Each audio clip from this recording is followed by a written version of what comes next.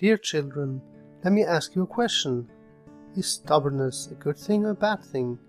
The answer is that it depends on what we're stubborn about. If we're stubborn about Avodas Hashem, then it's a good thing. Rabbeinu says that in Avodas Hashem we have to be stubborn and not let ourselves be weakened, even though there are obstacles along the way. But in regard to other things, stubbornness is not a good thing. Rabbeinu never argued with people. He would state his opinion and then move on and let Hashem do the rest.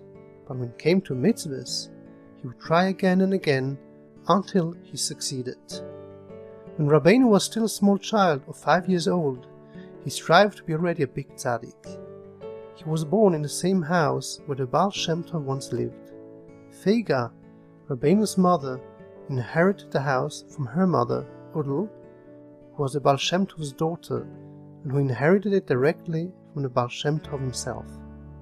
A lot of tzaddikim and talmidim of the Baal Shem Tov would visit her house to bask in the holy atmosphere of the house and tell stories and lessons from the Baal Shem Tov that they remembered.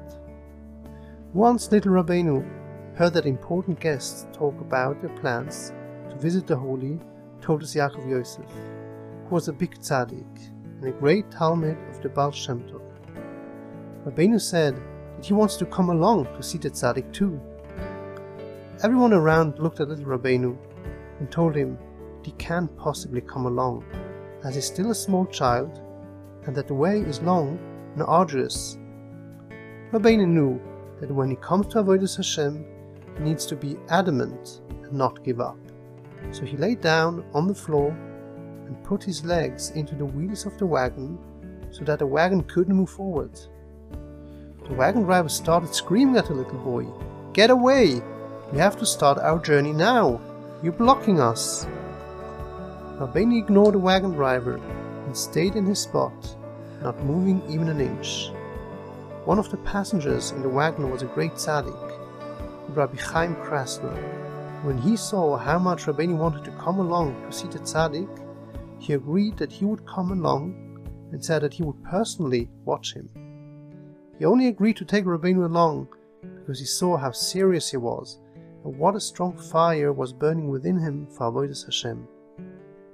Later in his life, Rabbeinu would say that he had a lot of gratitude to Rabbi Chaim Krasner for agreeing to take him along to see the great Toldos Yaakov Yosef.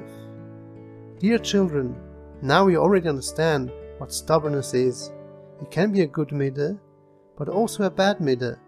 When your father or mother asks you to do something, then there's no room for stubbornness or discussions, and you run and do it, even though you don't agree or don't feel like it. But when it comes to Torah, Tefillah and mitzvahs, we have to be stubborn and not give up.